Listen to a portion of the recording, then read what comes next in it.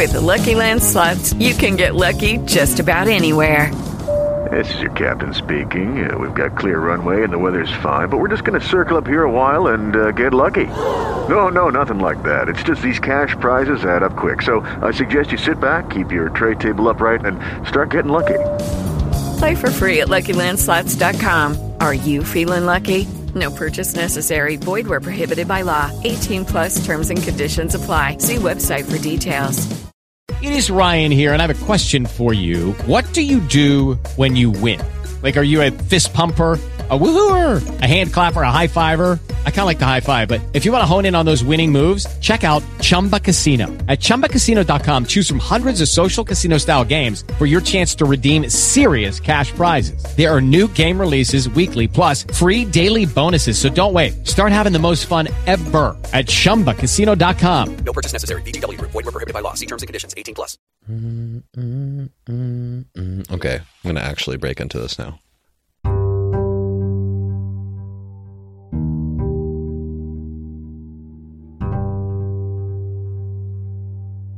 This is the Wheel of Time Spoilers podcast. Your hosts are Seth Jacobson and Patrick Heiler. Well, should I break into this, Seth? I'm trying to say your name out loud more often because the radio pointed that out a couple weeks ago. That not everyone knows who's who. I feel if we just start an episode with that, Yeah. then Yeah, that's enough. yeah, maybe throw it in there. Although, sometimes when I think about it, like I listen to a bunch of podcasts that have two different people, and unless I listen to it for a really long time, I don't necessarily know who's who. It doesn't matter that much. No. Chapter 22, Watchers, and our symbol is the dagger. I'm not sure why. Maybe because they talk about Shadar Logoth? They do talk about Shadar Logoth, and sort of, they talk a lot about Toman Head, which is where Fane is heading. Oh yeah, and they talk about the Watchers. But to be honest, I would not use that header for this chapter. I would use like sure the how that's waves relevant. or something with Moraine. I'm going to keep that in the back of my head while I read through this again. Because like these are the Watchers, the title of the chapter is The Watchers Over the Waves. And I know later we get this great, it's more of a sea folk icon, but it's black and white waves moving back and forth. I think that would be ideal for this one. Oh yeah. Nothing is happening as I expect, Moraine muttered, not expecting an answer from Lan. The long, polished table before her was littered with books and papers, scrolls and manuscripts, many of them dusty from long storage and tattered with age, some only fragments. The room seemed almost made of books and manuscripts, filling shelves except where there were doors or windows or the fireplace. Their chairs were high-backed and well-padded, but half of them, and most of the small tables held books, and some had books and scrolls tucked under them. Only the clutter in front of Moraine was hers, though.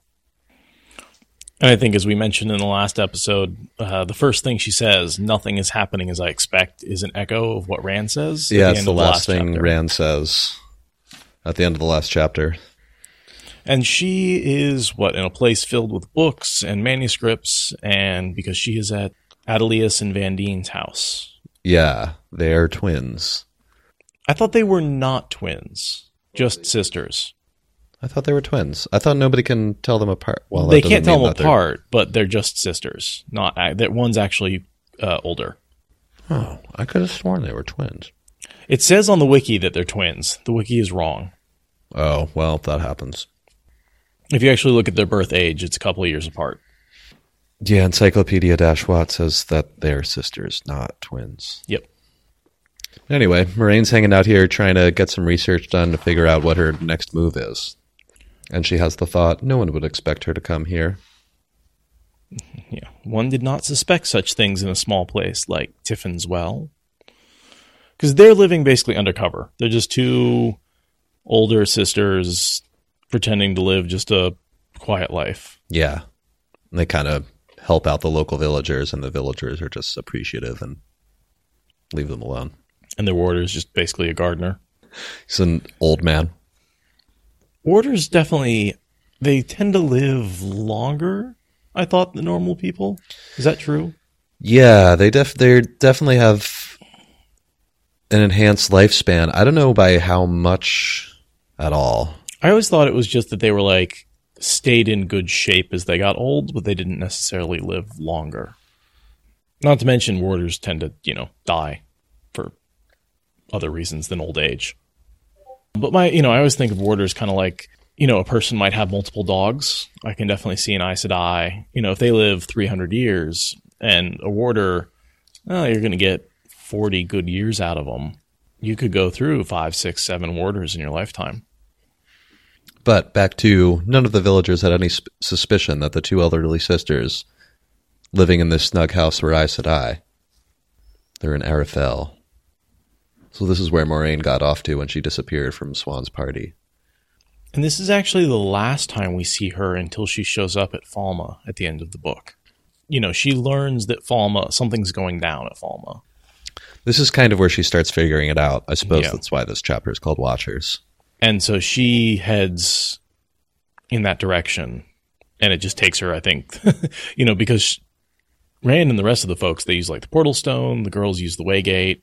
Mm-hmm. Moiraine is the one who actually has to travel overland. Anyway, so she says the house was the perfect place for Moiraine to find the information she needed, except that it was not there. What specific information do you think she's seeking?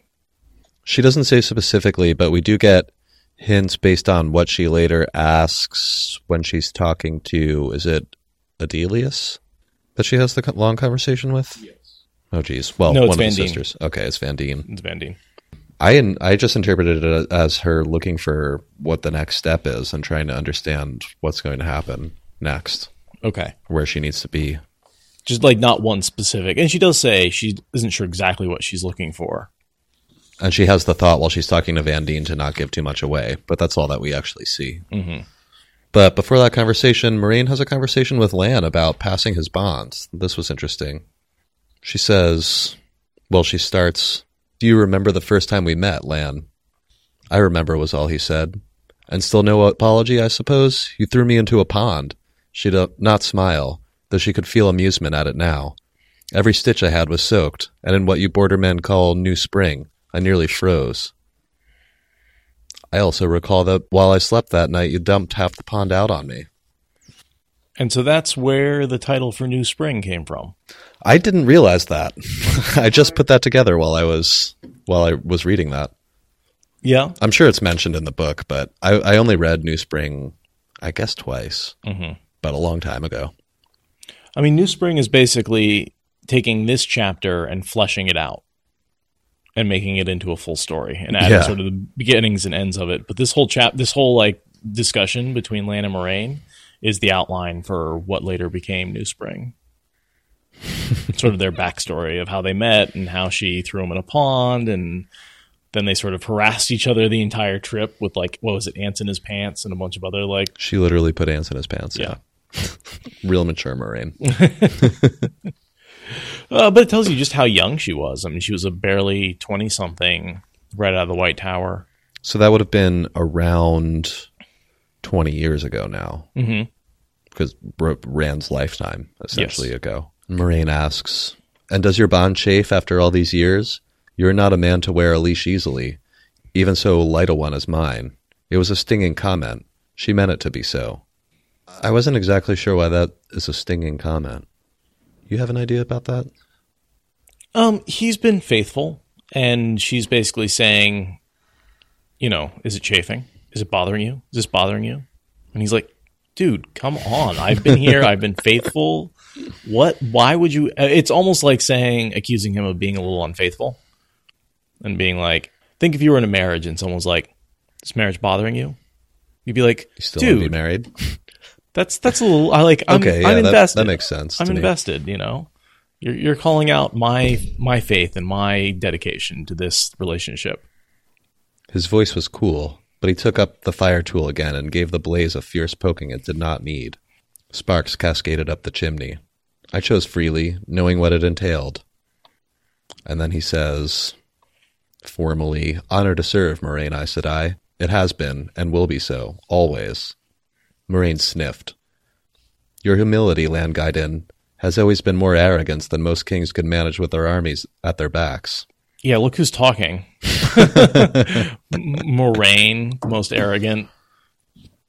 Doesn't Suan say the arrogance was like bred into her because of her raising in the palace, and she doesn't even realize how arrogant she is? Yeah. She says something like that at some point. And so Lan's like, well, why are you bringing this up?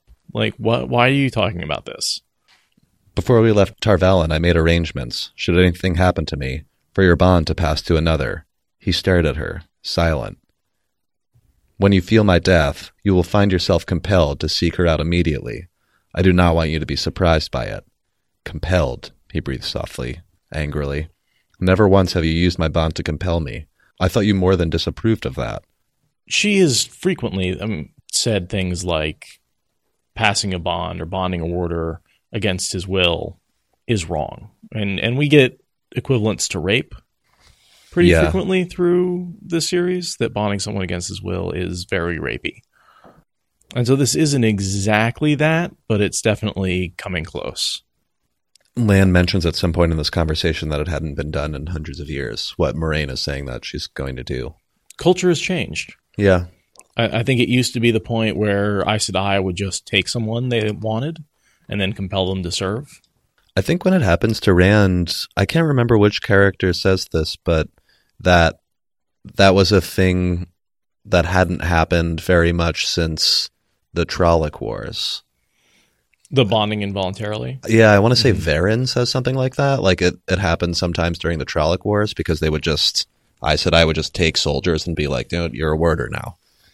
Because, the world was ending. Mm-hmm. Or the world as the people at the time knew it.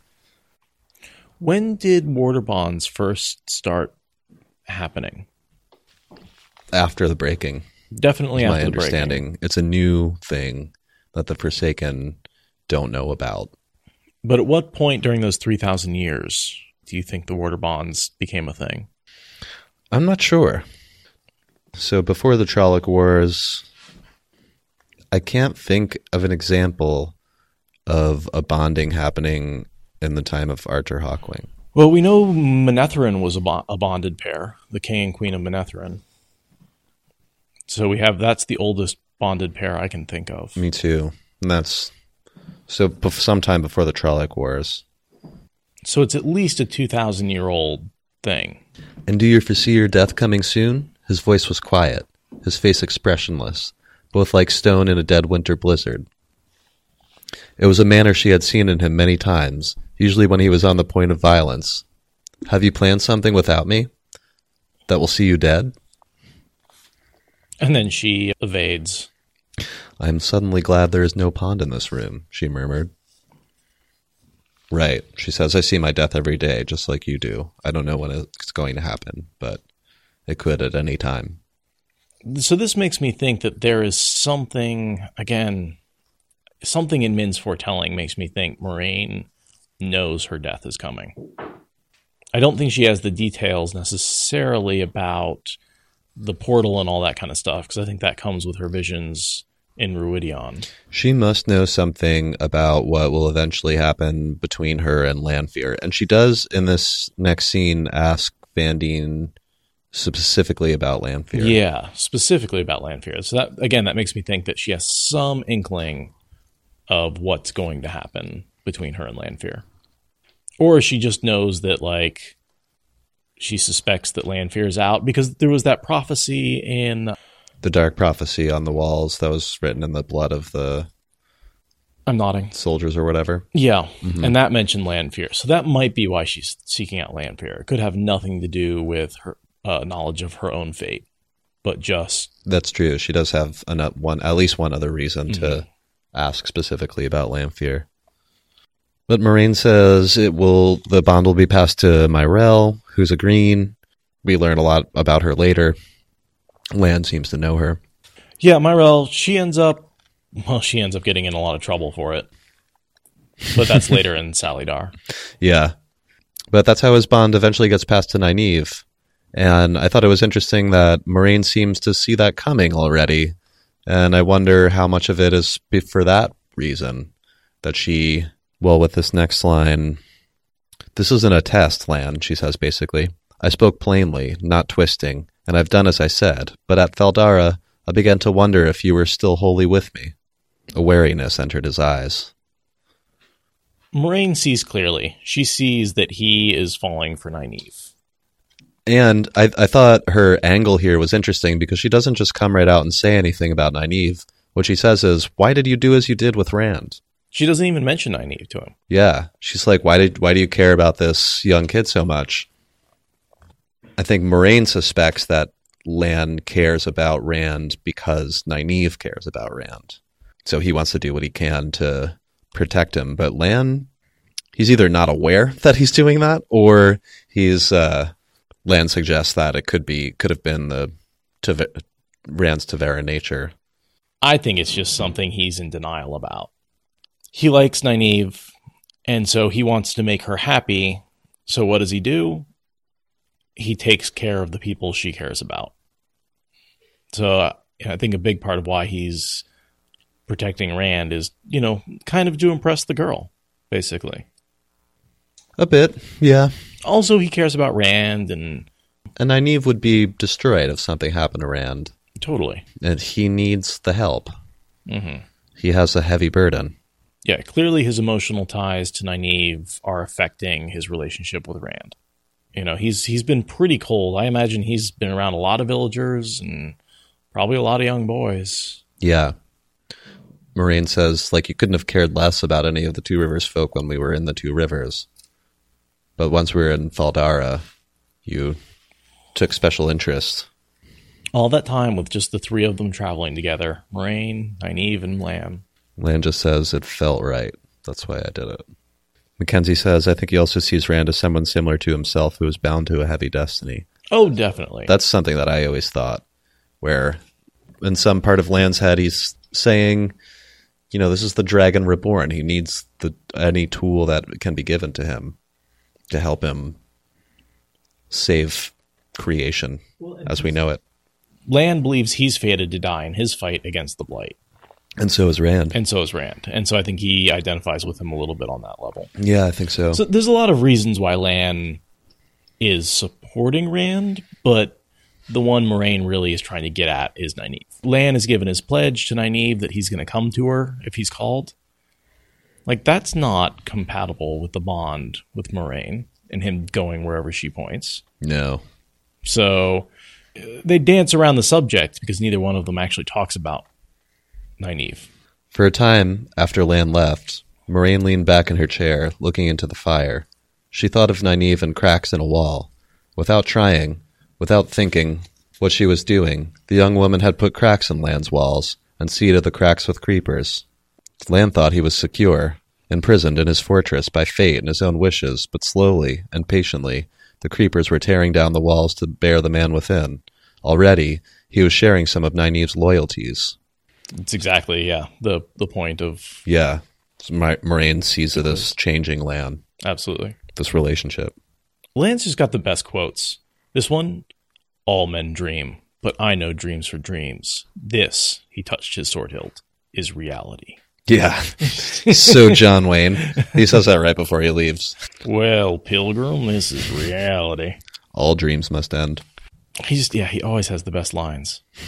He had always said he was wedded to death. Now a new bride had captured his eyes, though he was blind to it. Moiraine has that thought. Yeah, Moiraine feels a little bit of jealousy for the first time. He's actually changing. I think she's not jealous in a romantic way, but Lan is hers. I think she feels a little possessive over him. Yeah. That relationship is definitely threatening. She couldn't have found a guy more qualified for the job, at least. No, he's pretty amazing. Yeah, he's been her rock for 20 years, and he's moving. Hard shifting. planes and stony angles. And not just physically. Yeah. Sort of a bit of litany of sort of experiences they've had together here. Moiraine recalls him riding a horse to death to save her. Yeah. And just how they've saved each other time and time again. I noticed, again, she was carried to Anya for healing, who we thought was the head of the Blue Ajah. Yeah. Random Aes Sedai note who that person is. Which would make sense that she, as the in the Blue Ajah would turn to the head of the Blue Ajah for healing. Van Dien walks in and they start talking. The first thing that I picked up there was that Van Dien says that there's a rumor that somebody's already found the horn. Yeah, somebody. She gestured with the manuscript on the horn and coughed in the dust that rose from it. I discount that, of course. There would be rumors, but... What? No. You said you wanted privacy, and I'll give it to you. Stop a moment, Moraine said. Perhaps you can answer some questions for me. So this is where what she's looking for isn't necessarily in the books, but sometimes someone who's read everything can pull that information together. Maybe it's not in one book or two books individually, but by having read them all, the conclusions, you can come to your own conclusions that may be helpful. Steam curled over teacups while Moraine chose her questions carefully, to find the answers and not reveal too much. The Horn of Valir is not mentioned in the prophecies, but is it linked to the dragon anywhere? I think this is where we get some important information ourselves. This is where we learn that the horn doesn't really have anything to do with Rand, or very much to do with him. Earlier, Rand said Rand had a thought where he's like, he'd never heard anything about the horn and the dragon being linked together. And that, of course, isn't very reliable because it's Rand and he hasn't read any of the prophecies. Yeah. But here we get confirmation of that. I like all the things that Van Dien notices Moraine is reading. She sort of goes over all the subjects, like you're looking at the Trolloc Wars, the Watchers Over the Waves, the Legend of the Return. Yeah, she's like, what are you studying? The Horn of Valir, Dark Prophecies, Light Prophecies, The Forsaken, Shadar Logoth, Prophecies of the Dragon, including 3 translations and the original. And, I mean, to us this makes sense because it's basically it's a combination of Shadar Logoth where the dagger was stolen, and then the prophecy about the Watchers on the head. So she's researching the prophecy, basically, is what I'm trying to say. The Dark Prophecy. These are all subjects that basically contain information about what happened in Fal Dara Keep. Yeah. Moraine's next question is, does anything link the dragon with Toman Head? Van Dien says yes. Or she believes so. Yeah, isn't that the bone of contention between her and Adelius? That they sort of disagree on this? Yeah. She says there is a verse, it is 5 ride forth and 4 return. Above the Watcher shall he proclaim himself, bannered cross the sky in fire. Well, it goes on. The point is, the word Mavron, I won't read all this, but she says basically that it refers to... Yeah, Radio's got this. It refers to not just above Watchers, but above the Watchers, as in the Watchers over the waves. But that affects the entire rest of the prophecy, because if it's the Watchers over the waves, then that means the dragon will occur in Toman Head. In the sky. In the sky. Or something like that. Yeah. But yeah, if it's just a Watcher, it doesn't necessarily link the prophecy to Toman Head.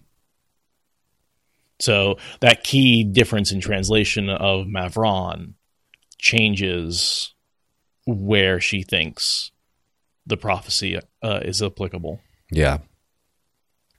If the dragon is reborn and the Horn of Valir found, then the last battle is coming soon, Van Dien points out. She's pretty sharp. She says, what if it's this tame guy? He doesn't have too far to go. And Moraine's like, oh, don't worry about him. He's not a dragon. I don't think you need to worry about him. He'll be dealt with as Loghain was. Except he isn't. She's wrong on that count, but he's not the dragon reborn. She's right on that. No, he's he's captured, but then he's freed by the Mandred. Oh, right. What of Shadar Logoth is Moraine's next question. Shadar Logoth? Van Dien snorted.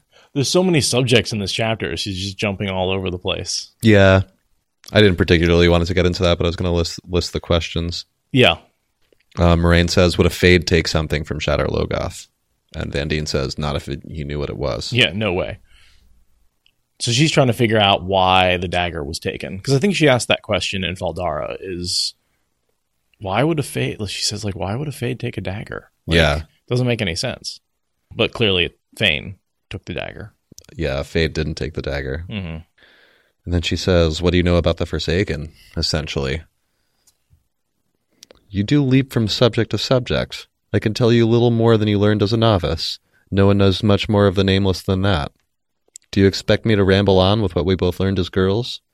For an instant, Moraine was silent, and then she decides to mention Lanfear in particular, although Vandene doesn't know anything. She gives a little bit away about what she's looking for when she says Lanfear. Yeah. And it sort of drops the last piece in for Vandene to be like, do you have some clue as to where the dragon is reborn? Or was reborn? Yeah. Vandene does know that Lanfear is linked to the dragon in a way, and that'll be an important thing. And then Moraine does her typical Aes Sedai non-answer. If I did, would I be here instead of in the White Tower? Yeah, you would be. That's Answer a question with a question, and Yeah. it's not a lie. Nope. The Amyrlin knows as much as that I swear. And yeah, that's true. And the two of you are covering it up in a conspiracy. Have you received a summons from her? No, and I suppose we would. We must overwhelm him before he has a chance to use it against us, before he can go mad and destroy the world. Yet first we must let him face the Dark One. Sort of the inherent contradiction the Aes Sedai are constantly struggling with. Yeah. That, like, they have it in their bones, in their DNA, that they have to stop any man from channeling, but they can't stop the Dragon Reborn. Not until he's does what he needs to do, although some think that he should be gentle anyway. True. Dragon Gate brings down Suon. It's like a political Dragon scandal. Gate, that's good. A conspiracy among our politicians Yeah, to support the dragon in secret that's what it is. and allow him to reign free and wreak havoc upon the world. Vandene says, the signs are everywhere. Tarmangaidon is coming. The Dark One will break free, and the dragon will be reborn. Her cup rattled as she set it down. I suppose that is why I feared you might have seen some sign of him. He will come, Moraine said smoothly, and we will do what must be done. Or not do anything. Which is a lot of Moraine's strategy in the beginning here. Yeah, I mean, she's trying to gather information. And also let him go his own way a bit so that to not interfere with his Deveranness. Yeah, but she didn't send him off in some random directions. She sent him No. off after the horn Yeah. with a real plan in place to get that back and then take it down to Ilion and gain an army. So that's really the key piece of information that Moraine needed from Vandene, is that the prophecy really does link the dragon to Toman Head. The Watchers over the Waves does link the dragon to Toman Head. So Yeah. she basically takes off and She knows she has to go there. she heads in that direction. And then we don't see her again until the very end of the book, which is kind of sad. Yeah. She's one of my favorite characters. She pulls a Gandalf. She does a couple disappearing acts in this Yeah. series. Vandene rose to her feet. Well, I have tasks to be about before bed. If you have no more questions, I will leave you to your studies. But she paused and revealed that however long she had spent with books, she was still of the Green Aja. You should do something about Lan, Moraine. The man is rembling inside worse than Dragonmount. Sooner or later, he will erupt. I've known enough men to see when one is troubled with a woman. You two have been together for a long time. Perhaps he has finally come to see you are a woman as well as Aes Sedai. Which is a good guess as to what's going on. It's a solid guess that Vandene makes, but she's wrong. She's wrong, though. Yeah. She's speculating that Lan is starting to fall in love with Moraine, Yeah. which is not what's going on.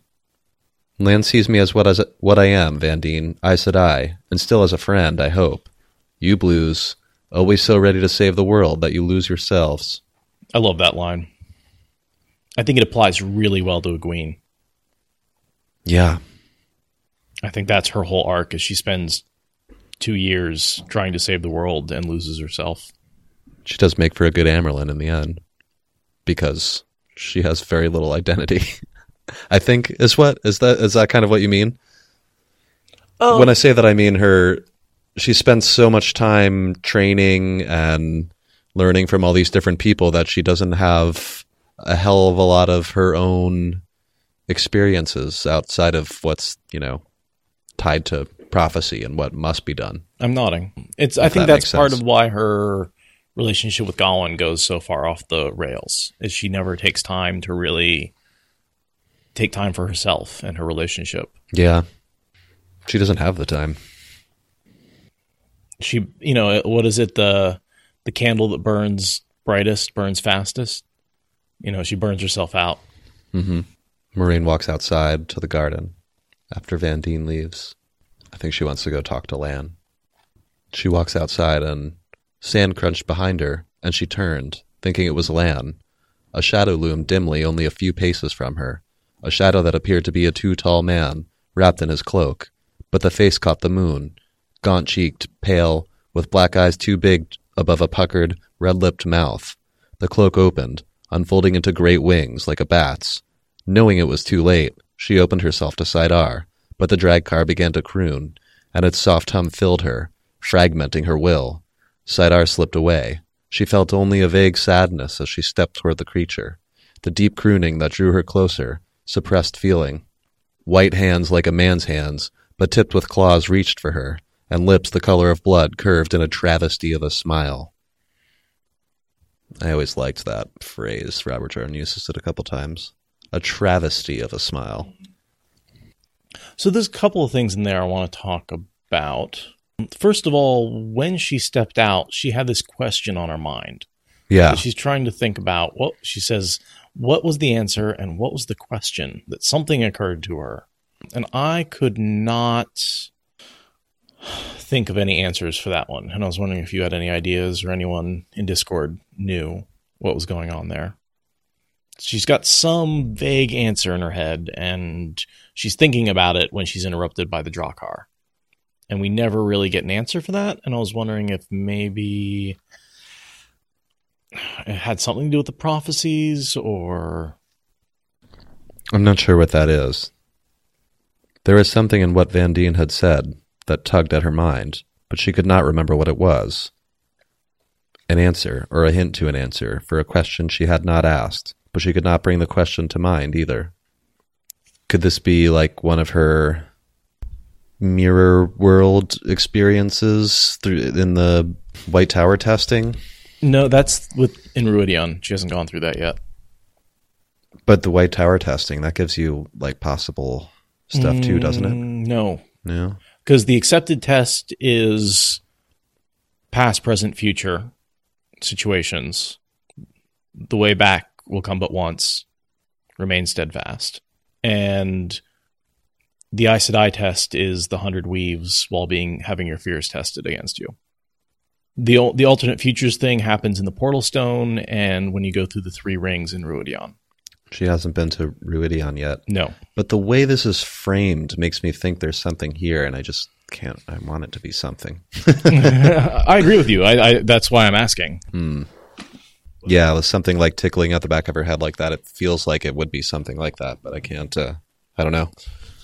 So, and then the other thing I want to talk about is, who do you think sends the Drakkar? Well, Moiraine thinks it's Black Aja because they couldn't feel it because it had been warded with the power. It could also be a Forsaken. Could. I think it was Liandrin. Liandrin? Mm-hmm. Could be. Why do you think it was Liandrin?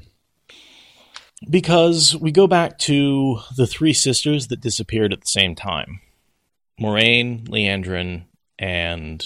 Varen. And Varen we see turns up right away chasing after Rand. Yeah. And she ends up with Ingtar in that group. Moiraine comes here to see Vandene and Adelius. Liandrin doesn't show up again until back at the White Tower with the girls. That's a ways away from now. She could have sent this assassin. So I think she... Specifically for Moiraine. Exactly. I think she's tracking Moiraine.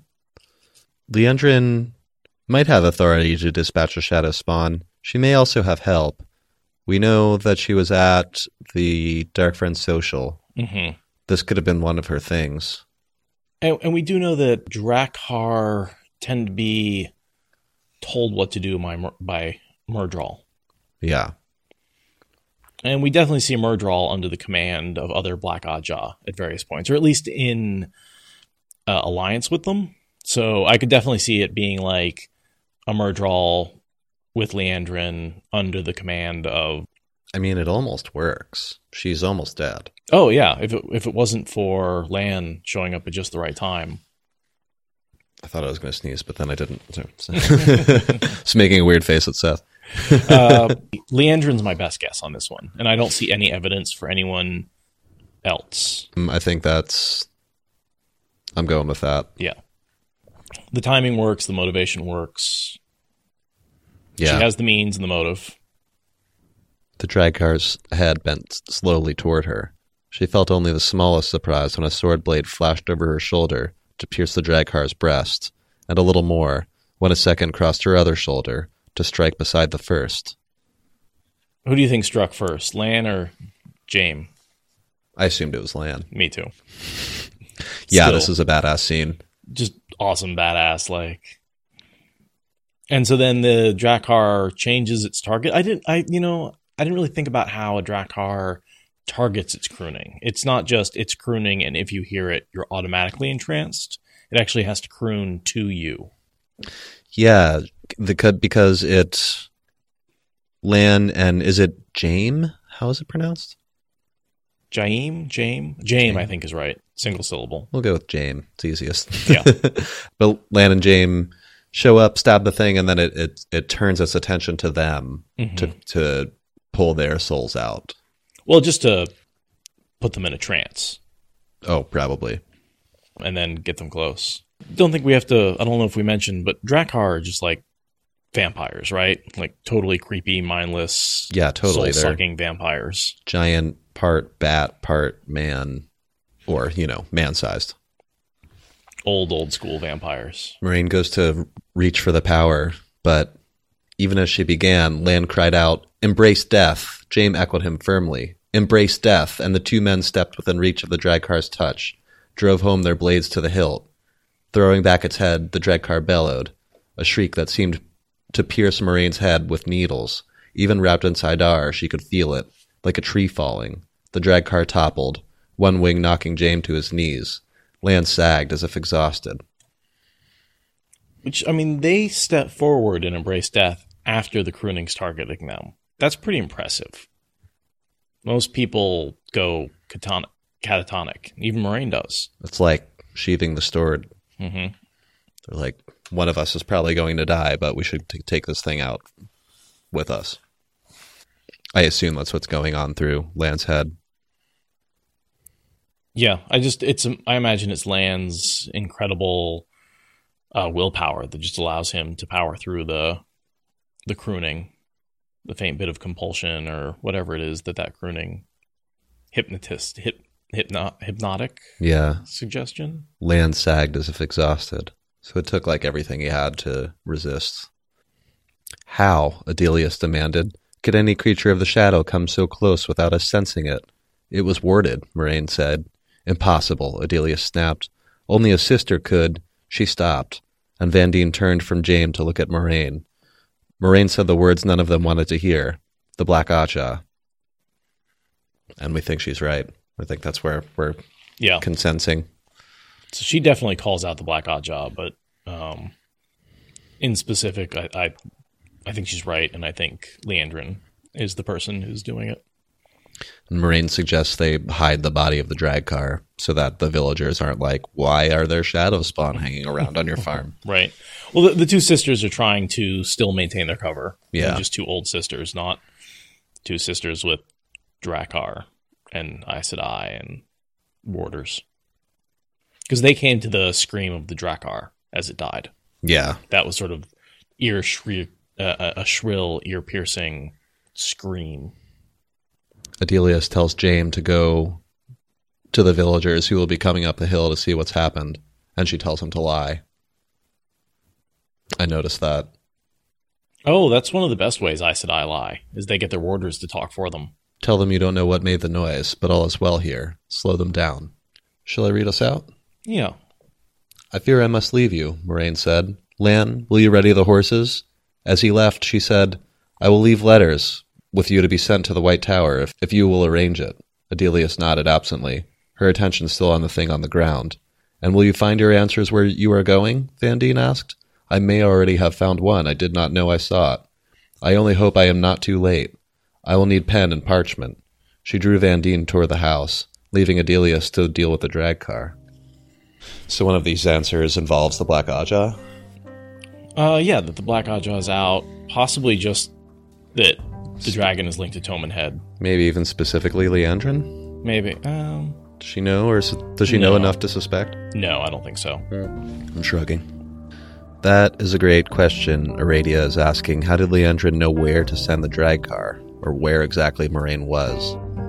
It's hard to say. It makes me think that that when Moraine took off, Leandrin followed her. And has been following her since. That seems likely. Morgancini says a tracking weave. I had that thought, but wouldn't Moraine be able to detect that? I think she would be. And Leandrin doesn't know how to invert weaves. Yeah. So I would think it's just old-fashioned tracking and following. Probably.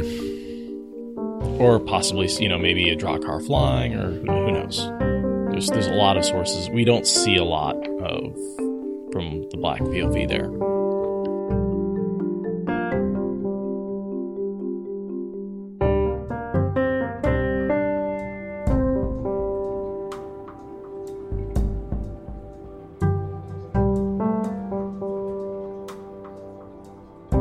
But yeah, I definitely wanted to start with the patrons. We got kind of a wave in the last couple of weeks, so quite a few people. I think that Discord's driving a lot of people to pledge. I think so too. Also, I put up a couple of posts just telling people, like, it's $1, and you get all this shit for it. It's worth it. Totally worth it. $1 is not much at all. What to get can access. You buy with $1? Yeah. Like, I think a packet of Skittles is it's like $2. And we're not sending. Yeah, I mean, we're not sending anybody anything for $1. Well, no, but you get the live feed and the bonus episodes. Yeah, which I think is most of what's good. Yeah, you get the extra content without the little gifts. Yeah. I like that. I like what we've been doing lately for the patrons. I feel like in the beginning we were sort of unprepared and we didn't really have a lot of bonus content. But now that we've got building it slowly. Yeah. Just a couple episodes out there, and the gifts, I think people were getting the gifts finally. The sticker and the button. I saw a bunch of feedback. People tagged us on Instagram. I think that's where I saw everything, Instagram. I saw a few tweets. John Michael, Tim Juve, I think. Am I getting that name right? That sounds right. Juve? Couple people said, what's up on Instagram? Or tweeted out a picture on Instagram. Yeah, sure. Let's just go with that. Whatever. Instagrammed a picture on Instagram. Want people to let me know if they haven't received it and they think they should have. At this point, if you're in the US, you probably should have gotten it. By the time this episode comes out, international, maybe a little longer. It's hard for me to really know how long that sort of stuff takes. Progress is moving forward on getting you into this place so that we're roommates again. And live above the office, which will be cool. That will be cool. All right, Patrick, you ready to jump into chapter 22? Yeah, we were going to do patrons. Oh, yeah, let's do that first. Thanks for calling me out on that. So, yeah, we've had a bit of a flood of patrons the last couple of weeks. This is the beginning of February, and we've had Jesse Kramer up his pledge. Thank you, Kramer. Jordan Smith pledged. Thank you, Jordan. Tyler Cummings doubled his pledge. We appreciate you. Didn't he just start? I think so. Thank you. Yeah, I think we got him on the last time, and now he's upped it. It's awesome. Rolando Ramirez pledged. The Ashman level. Thank you, Rolando. Luke Morgan went up $1. Wow, this is a lot of people. I know, I'm telling you. Michael Lundstrom pledged. Evan Camilleri. Appreciate you guys. And Kelly Walker. Thanks, Kelly. Awesome. That was quite a few.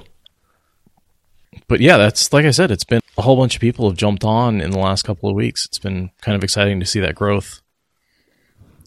Social media stuff's grew really rapidly in the last couple weeks too. Just the amount of activity and followers. We are halfway done with The Great Hunt. About. Just about, yeah. Yeah. Looks like it. I'm just looking at you physically holding the book, and it looks like it's about half the pages. Yeah. That's crazy. Did you ever think we'd get this far? I never thought it would be, like, popular. I assumed we'd persevere and make the project, but yeah, I just didn't think it would be interesting to people.